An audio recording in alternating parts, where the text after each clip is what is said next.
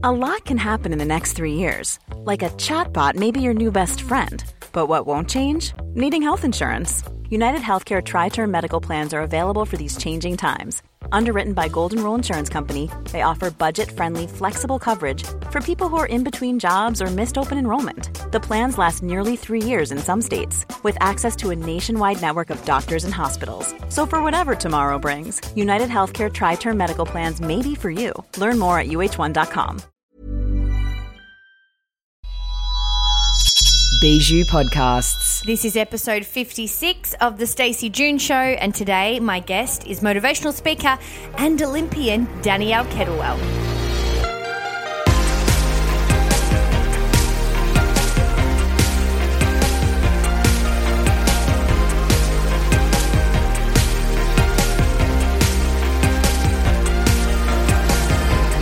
Welcome to another sit-down chat.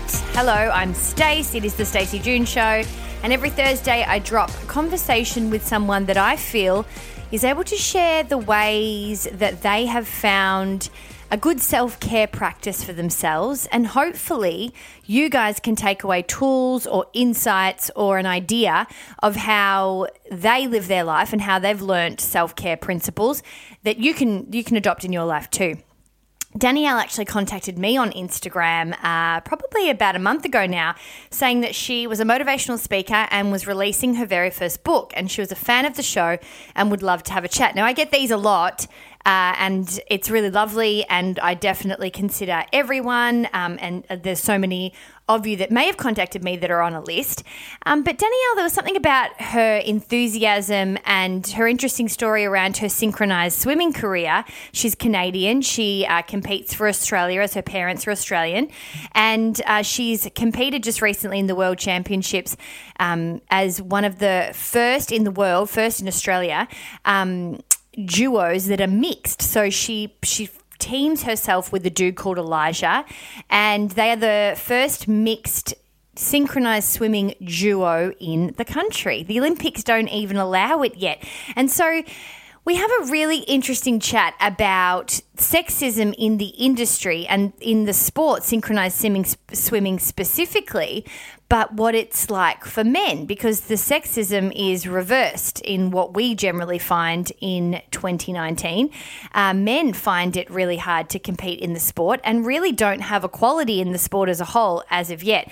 So I ask her about that. We talk a bit about Elijah, her partner, what it's like to then go from working with all women for so many years to working with a dude, and that's a hilarious conversation.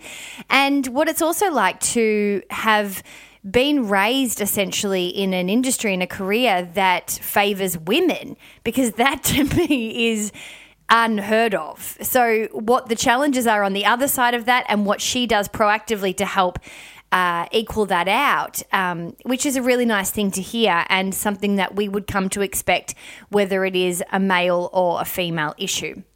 So that's a really kind of interesting part of the conversation. We also talk about, I guess, her kumbaya moment in her life. She kind of quit synchronized swimming and then made her way back. And there's a real great message around timing and how, you know, you want something so bad that it can potentially not be the right time for you to get it. And I really related to this.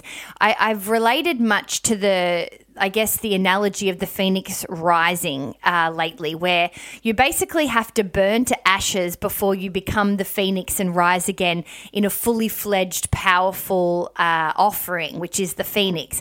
And I've been told that I resemble this and have resembled this at different parts of my life quite often, and I've certainly gone through that in the past couple of years. And so it was really interesting to hear her take on this, and I think we could all get something out of how we can really resist that time when we are kind of burning to the ground and it doesn't feel great, but it is a really big part of life, and I think it's a really big part of succeeding and finding your way again. You do need to burn to ashes and you need to start again. And she has a really interesting take on this, and like me, it doesn't mean you have to start again and open a cafe and do something completely different. You can start again in the same sport in a completely different way. So she speaks about how when she was competing in Canada, she didn't really classify herself as one of the more competitive I guess, athletes in her team, and that she was always just really the baseline, almost like the participation award. And it wasn't until she kind of quit, had to kind of burn to the ashes and then make her way back and started to compete for Australia in the Olympics, that there was a whole other career for her in the same sport. So I found that whole thing really interesting, which I think you will too. So I will play that for you in a sec. I just wanted to check in and say a big hello to those of you that have been listening to the show for a while, but also to those of you that are new that may find me for the first time through Danielle or another guest that I've had over the last few weeks. I've had a few great conversations over the past few weeks, and in particular, if you haven't listened to the conversation about mental health and anxiety and how to find a psychologist that works for you, Jill Stark speaks so amazingly about this in an interview that I did with her last week. So please go back and listen to that. And also, I want to do a bit of a shout out to an episode I did this week, which is a single Pringle episode, which is dedicated to those of you and anyone that you know that is over being alone. I think sometimes I do a lot of work on how amazing it is when you are solo to do the self-care work, and how incredible of an opportunity it is for you to really, really ground yourself in who you are, what you want, and a bit of a journey and path for yourself from a very good foundation when you are solo, when you are single.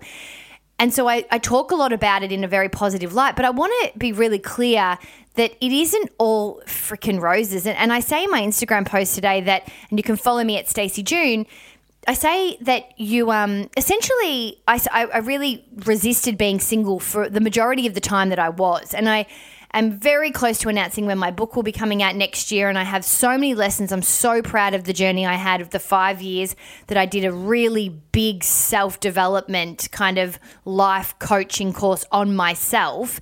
So I speak a lot about that, and I speak very positively about the effects of that. But in the moment, it wasn't fucking easy.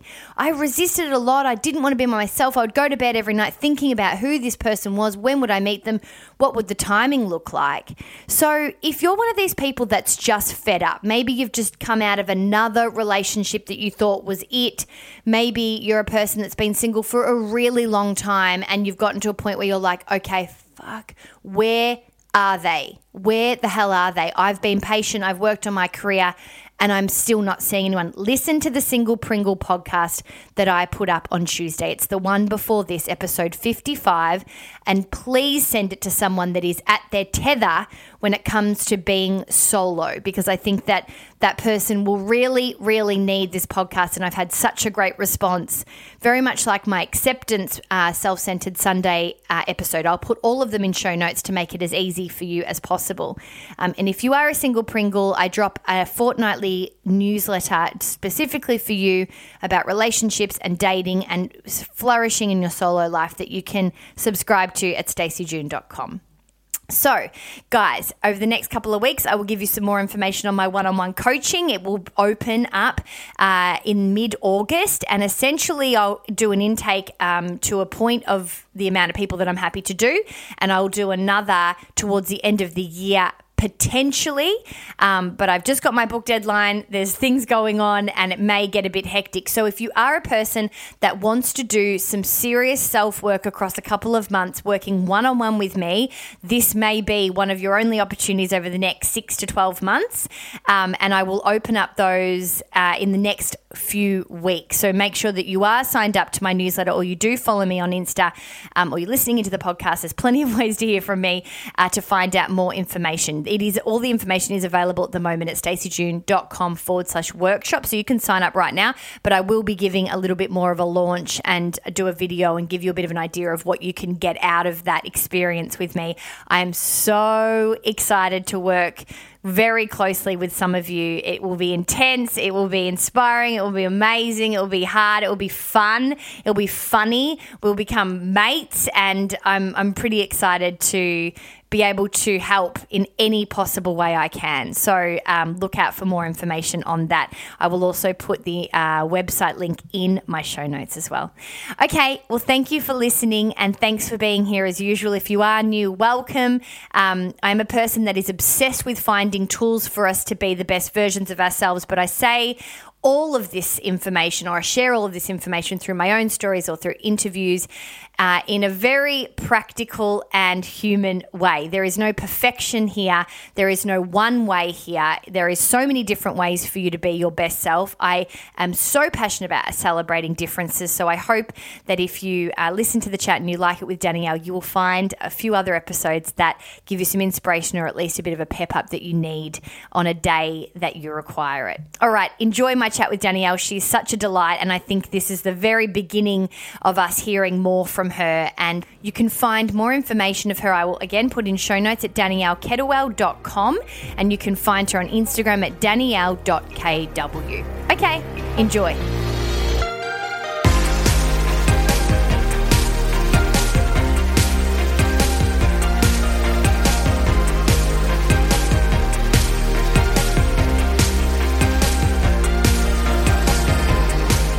Welcome back, Danielle. Is it Danielle? How do you pronounce your name? Because I've got a very close family member to me, and she's got a specific way of how she has her name pronounced. Well, it's funny because I'm, as you can probably hear, I don't have an Aussie accent. So I'm originally from Canada, and over there, everyone says Danielle. But when I moved here, I noticed that when I would say Danielle, like, when you're getting your coffee and stuff, people wouldn't understand me. They would write down my name as Tanya. I don't know how that relates. So then I've learned to Aussies to say Danielle. But I'm pretty easygoing.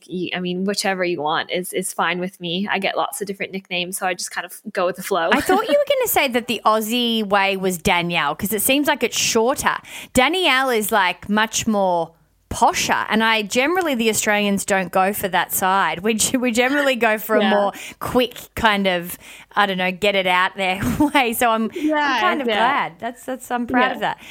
So you've just come back from South Korea. Have you landed back in Australia? Yeah, I literally got back about less than 12 hours ago from South Korea. Wow. So for those of you that don't know, Danielle competed in, is it the World Championships for synchronized swimming?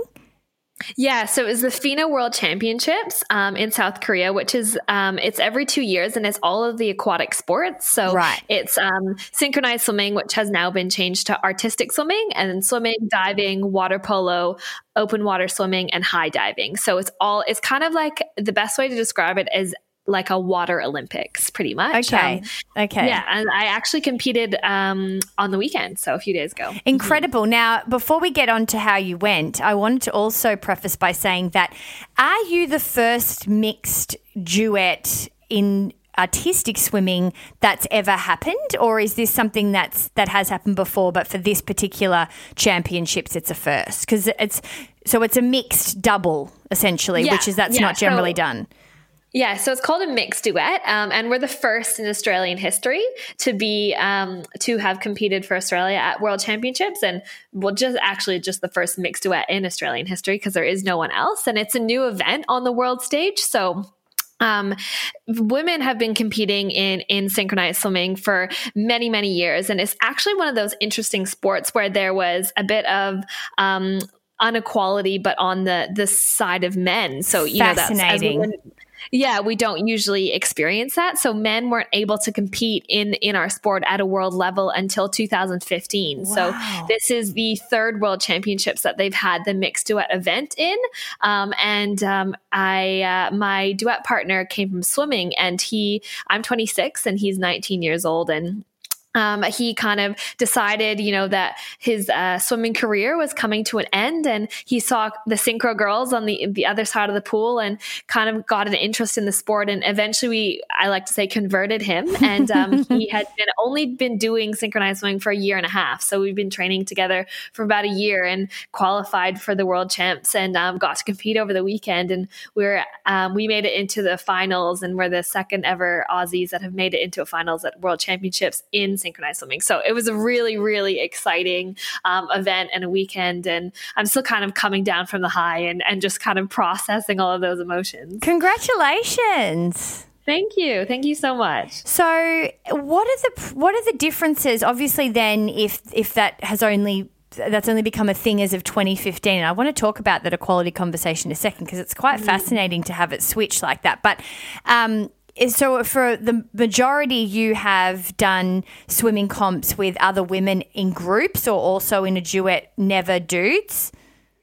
Yeah, so I've up until this past year, I've only ever swam with other women. So I've actually been doing synchronized swimming for over 18 years. And I started off in Canada, and long story, but I moved to Australia about 5 years ago to compete on the Australian team because my parents are Aussie, so I have dual citizenship. I was on the Australian team for about 4 years, and I was lucky enough to compete in the 2016 Rio Olympic Games as well. So in a group, in like a group setting, in a team, right? And so, what's the difference that you found working with Ethan, your now male partner, compared to other chicks? Because I mean, is it the same? Essentially, you have similar kind of goals and similar training patterns, but is there any differences that you found? Well, I think there's the natural physical differences, which is kind of funny. So in our sport, we don't have contact with the other teammates, but we can't have contact with our own teammates quite often. So we're, quite often hitting, bumping, scratching each other just by accident because of the nature of the sport. And, having to put it kindly, something different in between the legs. I was just thinking that. It was a bit interesting for me. And like the first time we got in the pool together, I think I kicked him a few times in the crotch, and I felt so bad because I'm like, I've never had to watch out for that before. It's never really mattered. And the poor guy, he has had so many hits from me this past year, and we're like, can you wear a jock strap? And it's like, it's a bit heavy, and so he's just kind of had to deal with that. So that has been really interesting, on my part, dealing with that aspect, pretty much not trying to kick in the balls and make sure that he can still have kids someday through all of that. But yeah, I think just competing with a male as well. And not only that, but somebody who's a beginner in the sport. So, I've been in the sport for so many years. So many things come naturally to me, and it's not quite often that you put together, a professional and an amateur to compete at a professional level. So just kind of the patience on my side of things, where I had to be really patient and in him learning the skills, which I had, have come naturally to me over the years, which was a really interesting process, and kind of helping him on the mental side, because as much as synchronized swimming is a extremely difficult sport physically, I think mentally it is so much harder. It's like 80% mental game, because there's no other sport in the world where you have to do those skills at such a high caliber, where you literally are holding your breath 50% of the time. Oh my God. So your brain is telling your body pretty much that you're dying, and you need to, breathe and take in oxygen, and you have to fight that mental thought within your mind, and, remind your brain that your body can actually stay alive much longer than you think it wants to. So it's kind of silencing that almost like inner critic, that inner voice, and pushing past that wall, and having to teach Ethan that, who hadn't really dealt with that side of it, was a really interesting journey for the both of us. And, some moments of frustration and other moments where we really had to work on our communication, but it all came together really well in the end. So 2 parts, and I'm so fascinated by the breathing and the mental strength element. But before we get into that, I found it quite interesting that it's such a natural conversation, or a natural, I suppose, comment for you to call yourself a professional and him an amateur, because that's just the fact.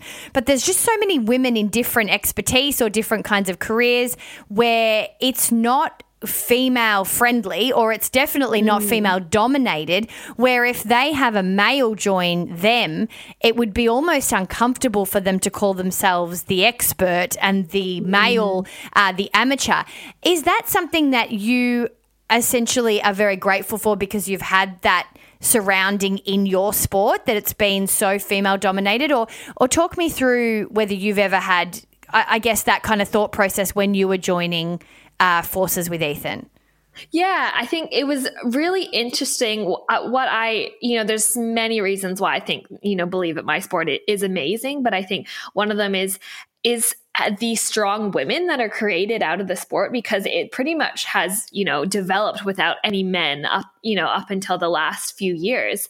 And that's really unlikely in this world. A lot of things the men have progressed first and then the women have come along, just the way it has naturally been. And it's quite the opposite in synchronized swimming. And what is beautiful about that is, we develop a lot of very strong, independent, intelligent, hardworking, creative women through that process. So because I only have strong role models that are women in the sport, which is amazing. And it's really fascinating not having any male aspect in that, but also at the same time realizing that, I'm still trying to fight for equality in our sport, but on the other spectrum. So not for equality for women, but for equality for men, and for them to be feeling that discrimination that women have felt for so many years, but still coming forward and, wanting to make sure that it is equal for all, because it is still, unbalanced in our sport. There's only this one event, which is called mixed duet, which men are allowed to compete in, but they're not allowed to compete in any other event. So we have teams, we have duets, we have combinations, we have solos. And the mixed duet isn't allowed at the Olympics yet either, right? No, it's not allowed at the Olympics. So we're also trying to fight for that. So it's interesting being on the other side of the spectrum. And, after so many years where women have had to fight for equality, it's quite the opposite, but still at the end of the day, realizing that equality is the end game for all of us, no matter if, it's a beautiful feminist movement, synchronized swimming in and of itself, because we have strong women. But at the end of the day, we want it to be equal for all. And how has Ethan gone with that? Have you guys had conversations? Has he had any challenges with, that would be a new thing for him. It's not his fault. It's society works that way. But even in swimming, it's interesting. It would have been a different experience to come into a female-dominated sport. Yeah. It's been interesting for him, and just like on surface level, him having to spend so much time with girls. And, I just said, I talked to him all about, told him about my period and like all the girl things that we go through. And he's kind of just been really open to that and accepted it really well. But, at the same time, it's been interesting having him coming into the sport, because there's also those natural assumptions from people that when they think of a male going into a traditionally feminine, quote unquote, feminine sport, they go, he must be gay, which is really interesting that society does that, because why does doing a certain sport have anything to do with your sexual orientation? Well, I'm going to be honest, the question comes to my mind and I don't allow myself to ask it because I don't want to contribute to that dialogue or that, but it's very natural for that to come up, even if you're a complete equalist or you're a person that doesn't find those things as a factor. We are so conditioned to think that way. It's really dangerous. Yeah. And it's interesting too, because, I said to him at the beginning, like, this is something that we're going to face. But it's interesting that they would ask him that, but nobody asked me my sexual orientation. Yeah, totally. And at the end of the day, it doesn't matter. No. But why would we be so quick to judge a man for being gay, for being in a sport, but not ask a woman the same thing when, at the end of the day, it shouldn't even be a conversation, right? Because it's, first of all, not anyone's business unless that person is, wanting to speak about it, but on the same end, it's about the sport, right? It is about the athleticism and the creativity and the ability that we have to, manipulate and move and do beautiful things in the water. And it shouldn't really have any reflection on sexual orientation, which has no contribution to your physical ability to perform. Not at all. Let's talk about the mental strength that you speak of, because I recently did a podcast with a Reiki master who works in breath work, and I'll put that in the show notes. Her name is Marja, and she was incredible and spoke about the power of breath, and I am a big advocate for it, the fact that it can move energy, the fact that it can heal us from anxiety, the fact that it's so underused. But that would be such a different experience for you, considering that you would have to have, I guess, your own form of training when it comes to breath work, right? And it's interesting too, because in the past year and a half or so, I've been delving more into that spiritual aspect as well, and done quite a few different breathwork sessions, and it's been such an opposite spectrum for me, where I have to use my breath to help me as opposed to repress my breath, if that makes any sense. So to empower you as opposed to hold. Yeah, and right. I actually did a breathwork session, and I should have told the lady beforehand, because there was this one aspect where we had to hold our breath, and at the end, I think I held my breath for quite a long time. At the end, she was like, "I thought you died. I thought I was going to have to call my mentor in America, because she's like, you weren't breathing for like 4 minutes. You just kept." I was like, "I'm so sorry. It's just I'm really good at that aspect." So yeah, that was quite funny, but. It's funny because I would say like I'm a quite spiritual person. And as I've come more into that, I've seen how the beauty of, I see spirituality in synchronized swimming, because it is using your breath to help you perform. It is using your breath to access the power inside of you, as well as tapping into your creativity and going beyond the mental boundaries that your mind creates through the conditioning of the society. So, before I even knew the power of breath work, I understood the power of having to control my breath to be able to optimize my performance. And, what you see if anyone gets the chance to watch synchro, is we come up out of the water with either, quite often smiles on our face, but sometimes other expressions. And you don't see, the physical pain of, what we're feeling on the inside from the absolute exhaustion that is in our body. And that comes from understanding how to control the breath, because you might come up and your heart rate is at 180 beats per minute. And you're just wanting to gasp for air. But in that moment, you really have to learn how to slow and controlly release that breath to be able to manipulate your heart rate. So I've literally, when I was swimming, I would learn how to slow down my breath so I could slow down my heart rate faster, to be able to calm myself down to continue my performance at a high level, if that makes any sense. So that was a really interesting thing that over the years I learned how to manipulate my body through breath. And then, when you go further than that, you can, access different levels of healing through really understanding how to utilize that breath. So talk to me about how you've seen a change in your day-to-day life with the knowledge of breath that way. So are you an anxious person? You're a person that's very mindful of when you go into shallow breath and when you go into deep breath. Are you a meditator? Tell us about how people at home listening could essentially activate some form of change in their own lives if they had the ability to do some breath work. Yeah, I meditate every day, but in the morning and in the evening, and I feel like that helps access, a stillness within me and a deep gratitude within me. It's just, it helps me, live my life to my happiest level, I believe. But I wouldn't say I'm not usually anxious, but I can get quite wrapped up in my mind. I like to, being an athlete and an Olympian, and I like to kind of always be planning ahead.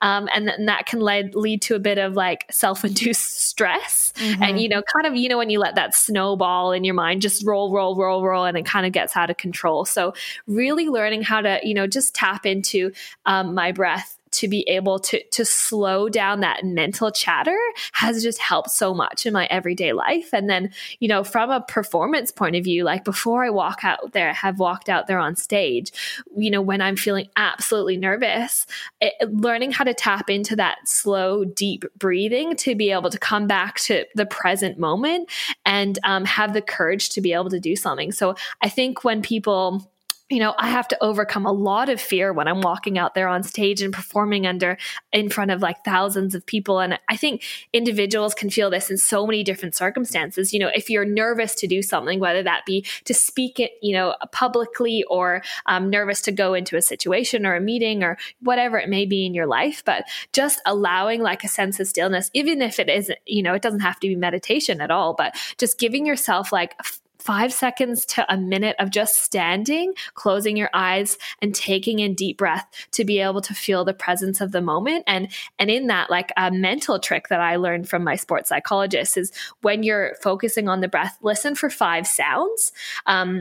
So, I think when we're in the mental chatter of our everyday life, it can be really easy to tune everything out. But when you come back and you listen to, try and find 5 different sounds in the environment that you're in, focus on that breath, it'll really help bring you back to that moment and release a lot of fear that people have for any situations that they're going into, that whatever that may be. And that's really helped me overcome my own personal fears, every time that I'm walking out there on stage, because literally I feel like I'm going to shit my pants every time, and I've done it many, many, many times. So I think that's a trick that I would suggest that people use if they're ever feeling those nerves in their own life.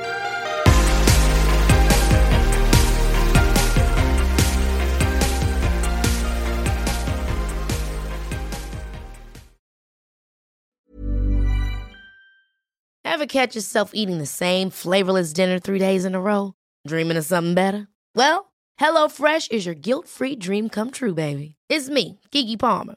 Let's wake up those taste buds with hot, juicy pecan-crusted chicken or garlic butter shrimp scampi. Hello Fresh. Stop dreaming of all the delicious possibilities and dig in at HelloFresh.com. Let's get this dinner party started.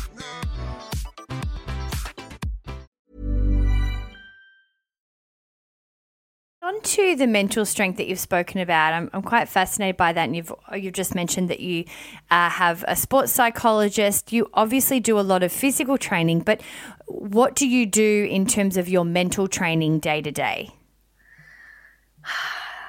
Yeah, that's a really good question. I think it's transition. The more I've learned how to understand myself, but a lot of journaling and self-reflection has really helped me in my journey. And in the lead up to the Olympics, I was literally writing down, every single day, when I wanted to go after my goals, I'd write down what I want to accomplish and how I was doing each day, and reflecting on, the good and the bad in that, what I did well and what I can improve upon. And I think that really helped tap into my self-awareness and inner knowing about where I wanted to move to.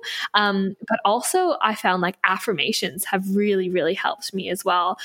Before I go and out there and compete on stage, or before I go and do a talk and speak in front of businesses or lots of kids, I put my legs apart, hands on my hips, do a bit of a power stance, and just repeat my affirmations as I'm strong, I'm capable, I'm confident, and that really helps me. And I actually had a guest that spoke about, and we were speaking a little bit more about some more in-depth mental health problems, but she was very clear to say that she was not a big believer in affirmations, and it is very different with people, but I've since found them again. I found them at different stages of my life, and I think if you're getting the right messages that you need to be reprogramming, there's something incredibly powerful to affirmations, I believe. Yeah, I completely agree. I think it's only as powerful as you let it be. I think if you stand there and you feel the doubt inside of you being like, oh, this is stupid, this isn't going to work, that's how your brain is going to process it. But if you stand in the belief that, it is going to help you, you feel it more, even if you feel stupid. And I think at first you may feel a little bit silly saying those things to yourself, just because we all have our own inner critic. We all have that voice that wants to, shine hatred on us. But using those affirmations to overcome that consistently, if you say it once, it's not going to work, right? You need to do it in the moments when you feel doubt, in the morning when you wake up, in spare time that you have. If you have 3 seconds, just put your hand on your heart and repeat that to yourself. And the more you say it, the more you're going to believe it, and the more you're going to embody it. And I think something that has really helped in the aspect of my sport is, in this weird sense, some people don't like this, but fake it till you make it. And I don't mean in the sense of, being fake. I think it is more in the sense of like stepping into the embodiment of who you believe that you can be, to tap into that potential within inside of yourself. Because even if you don't have the courage now, pretend that you do. Even if you don't feel strong now, pretend that you do. And the more that you do that, the more you're going to embody that person. The more you pretend to embody that person, the more you will become that future higher version of yourself. And that kind of method will help you step into where you want to go. I think that really starts with affirmations and starts with, self-awareness as well. I love that. And it's an actual tool that I teach in my coaching, which is a daydream meditation, which is for those that are looking to attract things into their lives or to kind of be in a different place that they're in, to actually find ways to feel that place in the future. Because I think something to really add to those great points that you've brought up is that in order for you to move from where you are, it's not just about affirming or reading, it's about feeling.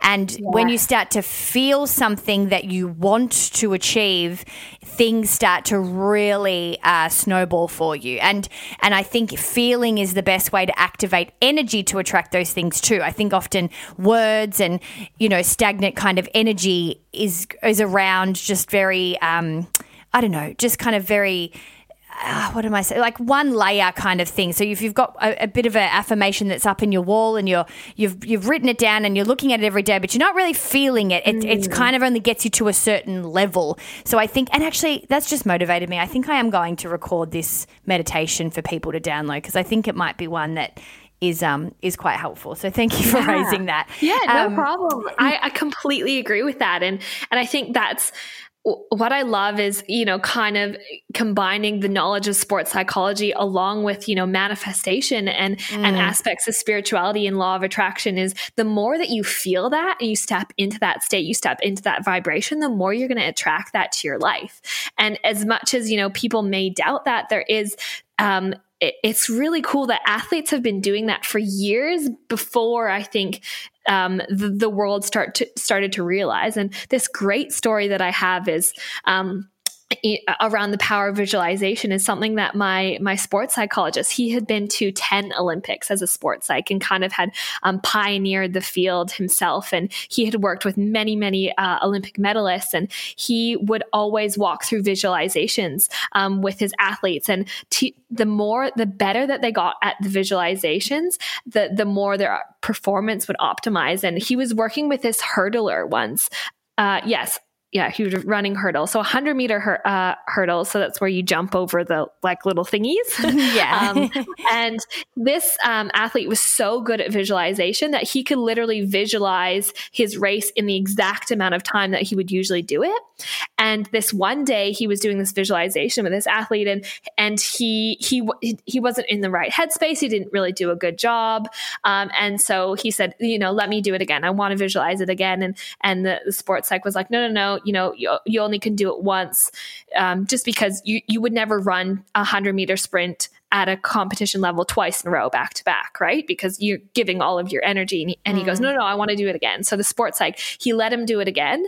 And he visualized the race. And as soon as he opened his eyes, he ran to the bin and started vomiting because his body was so exhausted, because he was so good at visualizing that his body literally thought that he was physically doing that, and he would never do 2 100-meter sprints in a row. So I think that is such a beautiful example of the power of visualization.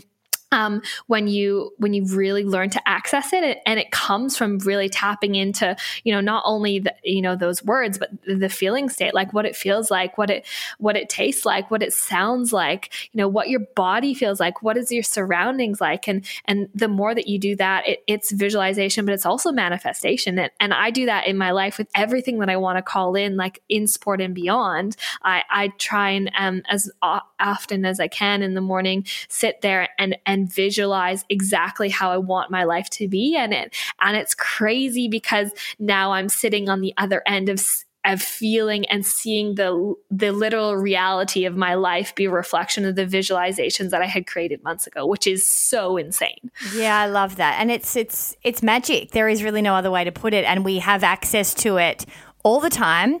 And I think often people put it to be magic that only certain people have access to, but it's not the case. Everybody has the capacity to dive in. I want to talk to you. I'm quite fascinated at the moment, just kind of having a bit of a phoenix rising moment for myself over the past probably couple of years.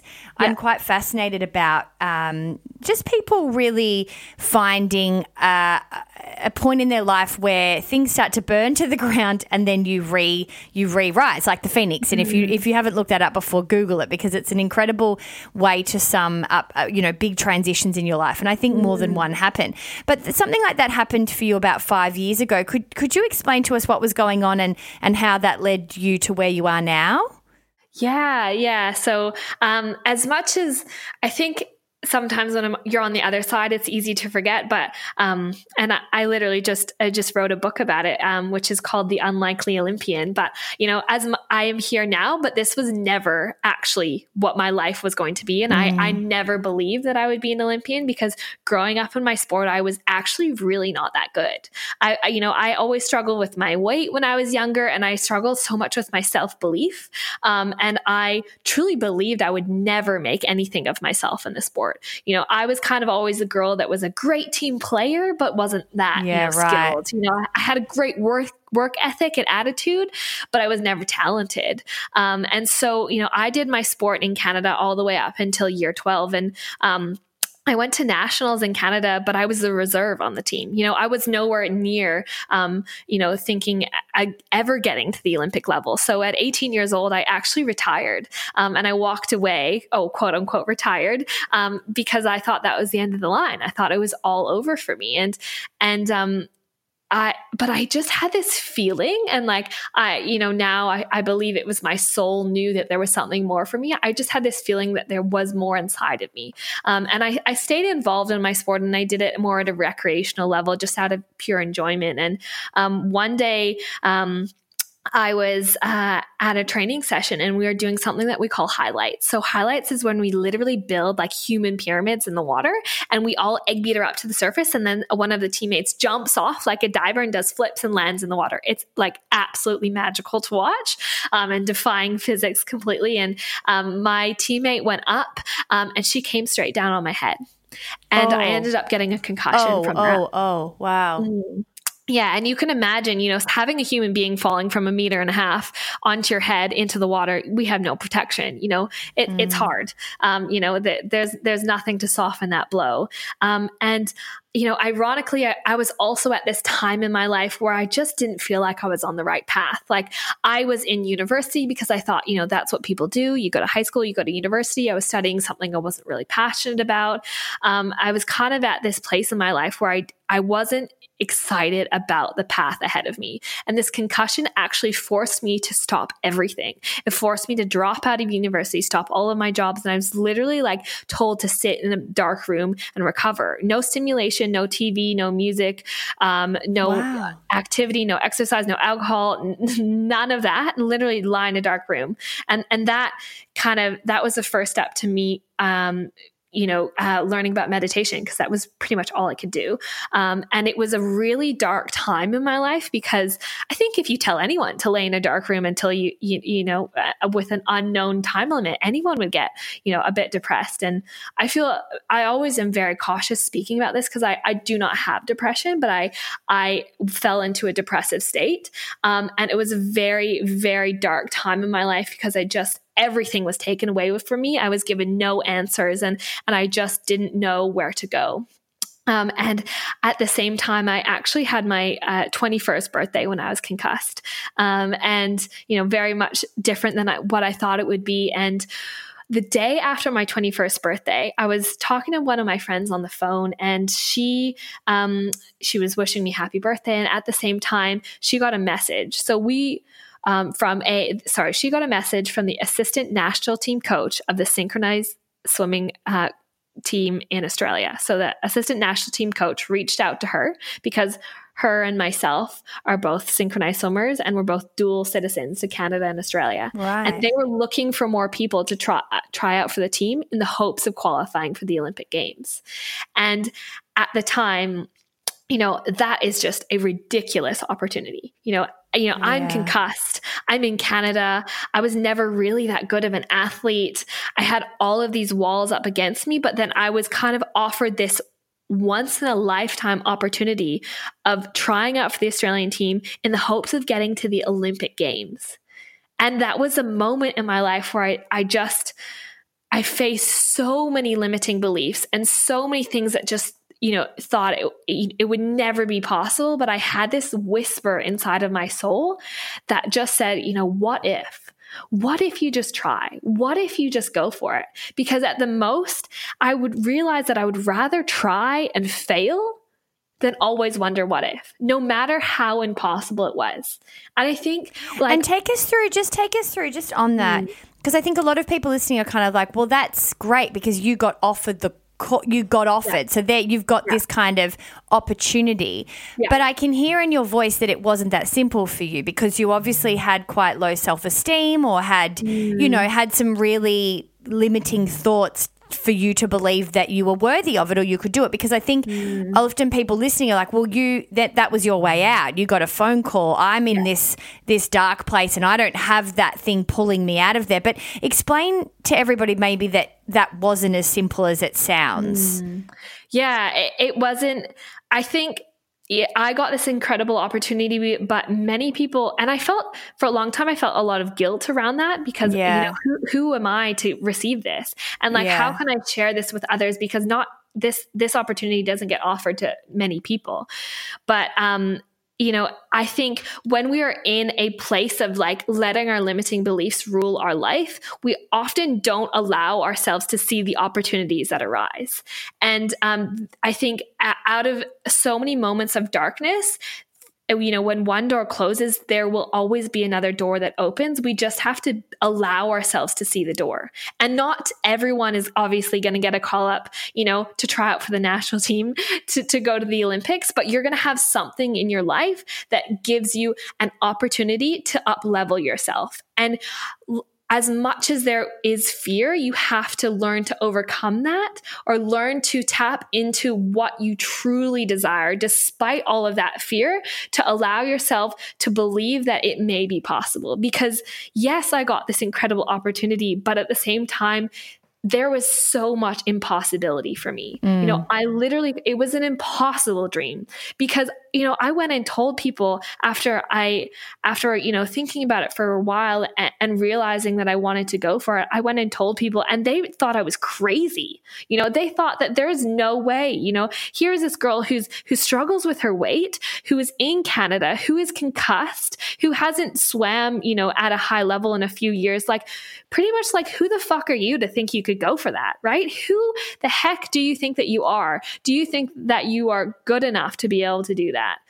And as much as, that was intimidating hearing and thinking of the thoughts that people were, having against this opportunity for me, I decided to use that doubt as fuel to my fire. As opposed to as fuel to douse my flame inside of me. And I started to work towards it. And it came from a lot of tapping into what is inside of me and constantly working to overcome that fear. Because I think there will always be fear, and the challenge for us in this lifetime is to learn how to step through that fear to the other side to access the true potential inside of us. Because that fear is just a barricade between us and our highest, most powerful, most beautiful self. And our fear is going to look different for every single human being, but the power is stepping through that to the other side. And that's something that I had to do literally every single day, despite the doubt, despite the anxiety, despite the nerves inside of me, because what was beyond that fear was greater than I ever could have imagined. And if I never had the belief that it was possible, if I never had that whisper inside of my soul tapping into what I knew that I could be, I wouldn't have gone out after that. I would have let those limiting beliefs, douse my flame. But just in little aspects, learning every day to keep stepping into the power that is inside of me and learn to quieten those voices of hatred, those voices of doubt, those voices of criticism, because what was on the other side was so much greater than that. So, people going after it, I think your opportunity may not look like mine, but there will be an opportunity in some sense, and there's going to be a massive amount of fear. But just keep stepping into who you believe that you can be. Keep stepping into that, ideal version of yourself through fake it till you make it, through, embodying your future self, through visualizing, through using those affirmations, because eventually the more you do that, the more you practice it, the more you will step into that self and you will see, I truly believe, see your beautiful life that you believe to become unfolding in front of you. I think the step before that, though, a lot of people struggle with is finding the point of either a hobby or a passion or a purpose that will drag them there. And I definitely, I was in my 20s and found it really hard when people would say, what are you passionate about? There wasn't anything that was overly sparking me. And it was probably from about uni days up until I was about 28. So a good chunk of my 20s, if not the majority of them, where I just went from job to job trying to find something more. But the thing is, I didn't give up and I ended up finding it. And I did find something that ended up making me make decisions and give me courage that I needed to change other parts of my life, or to maybe find ways to, I guess, minimize those fear thoughts. I do think that it's important for everyone listening to understand that does come much easier once you have found something that's worth fighting for. Yeah. Because I think for me, I was just such a young girl with not a lot of confidence, wasn't in a great relationship, and it was until I found radio that I actually went, this is worth me actually taking risks and doing things that I've been scared to do in the past, because I really love this and I want this part of my life to work. So I'm going to roll the dice with other parts that I've been too scared to roll the dice with in the past. So I think even a step to that, my advice would be to keep looking for something that sparks you, because I think you might not think that the tools will just present themselves to overcome the fear, but if you can find a passion point or something that you love, often that will be the thing that will help you elevate yourself out of that fear place. Yeah. And I think that's why it's so inspiring and incredible to hear people like stars and people that have done things like this, because you've had that discipline and that activity to be able to focus on, that isn't just all on your shoulders. So I just wanted to add that. On the Olympic part, though, you do get to a point where you compete in the Olympics, and it just must have been such an incredible experience. What surprised you about becoming an Olympian? What did you not expect? Well, I also, so the point that you said before as well, I really agree with. And I think a lot of people have said to me too, but what if there's nothing I'm passionate about? And I feel that for people, because I think sometimes it can be intimidating when people just say, go and do what you're passionate about, but some people don't know. But like what you said is just keep being curious. Because it takes time. I think that's the other thing. It took me about 8 years to find anything I was passionate about. And I just didn't give up, because I was like, no, this is going to be the thing that's going to get me out of this funk, and so I just kept searching. Yeah, just keep leaning into what makes you excited. I think that's the best, navigation to follow. Try and keep trying things that make you excited about life, that make you feel grateful to be alive. And the more you follow that, you'll more tap into your intuition, and you're going to find that path. It's true. Everyone has that inside of them. And it leads you to the next bit too. I think I ended up working in dance music, which ended up introducing me to people that worked on the radio, which then, it all started to unfold. But for some reason for me, it had to be it was a pretty long process. Yeah. So, you have to kind of just keep going, because it might not be the end game. But as my best mate said to me once, does it bring you a step closer to where you think you need to be? If the answer is yes, then fucking do it, because it will kind of keep putting a foot in front of the other. And I think, with hindsight as well, like I'm sure that you look back and you see how each one of those steps has helped you where you are now. So even if you feel lost in the moment, someday you're going to look back and realize, that's why I did that job, because I needed this skill that's helping me now. Specifically, I booked DJs and did contracts, and then was able to do my own national radio contract years later. So it's kind of crazy to think that you never in a million years think that you'll need the skills you do at the time for something that becomes so meaningful. you look back and it's like, Slumdog Millionaire, how everything kind of leads him up to that point. Once you find that point of passion, you'll look back and be like, oh my gosh, every single step to get here finally makes sense. Shit, I love that movie. It just, as soon as you mentioned it in that context, it gave me goosebumps. I'm like, yes. And then this and this and the answer and blah, blah, blah. It's so good. Yeah, so true. And in reflection to, what did I not expect about being an Olympian is I think that part of it was the actual Olympic Games itself. I think it's beautiful, but it's also ridiculously glorified, by media. And it's made into this like spectacle of, like there is nothing greater. And everything is a movie moment and everything is beautiful. And it's this beautiful facilitated, event. But living in that state is quite different. And I always feel quite cautious speaking about it because I never want to, disappoint people. And there was so many aspects that were amazing, but, the media makes us believe that there's all these expectations around it, and it's quite different when you live it. And I think that's when we have so many expectations of a certain thing, of how it's exactly supposed to be, sometimes we can be disappointed. So, and so going into the Olympics, what was interesting about like living there as an Olympian is as much as you see the day to day and, every day is a highlight reel, right? Every day there's like a beautiful movie montage and there's all these epic moments, but with big inspirational songs. Oh my God, totally. Yeah.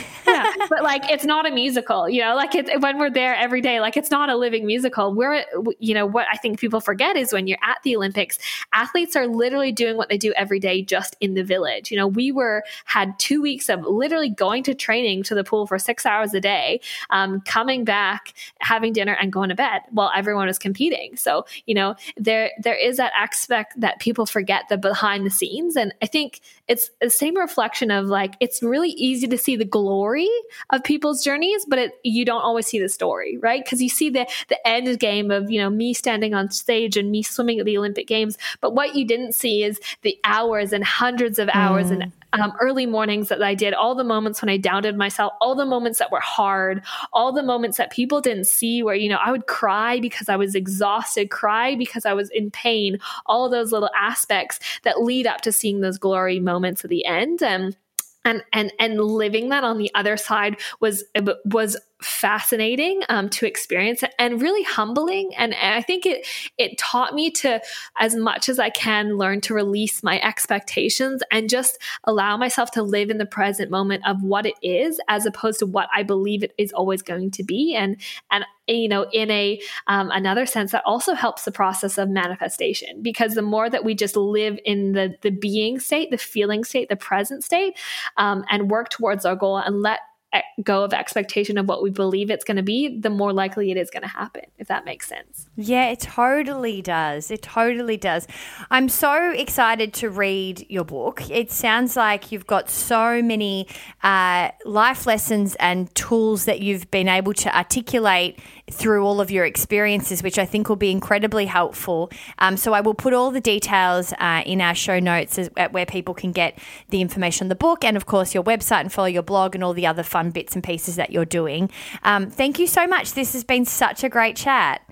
Oh, thank you so much, Stacey. It's lovely to speak to you, and I always enjoy getting the chance to share my journey. And I always love to say thank you for what you are doing, because I think what I'm passionate about now is inspiring other people to go after what they love, or find what they love, and seeing people like yourself doing that, embodying it, and then sharing the stories of others it honestly just makes me like buzz with excitement and love and belief that this world is going to be a good place. I can be an idealist, but why not? Like, why not live in that positive state? And because there's people like yourselves that are going out there and living in what you love and being successful at it. So thank you for giving me the chance and the platform to be able to share my story and inspiring so many other people on the journey of your own story as well.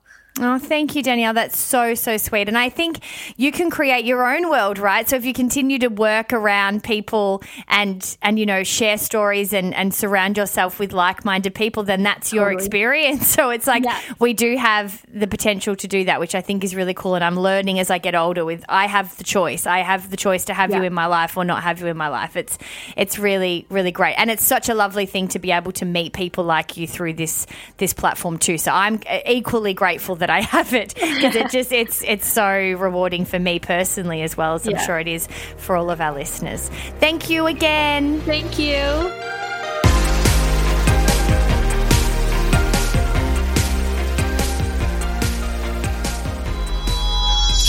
This has been another Bijou Podcast production.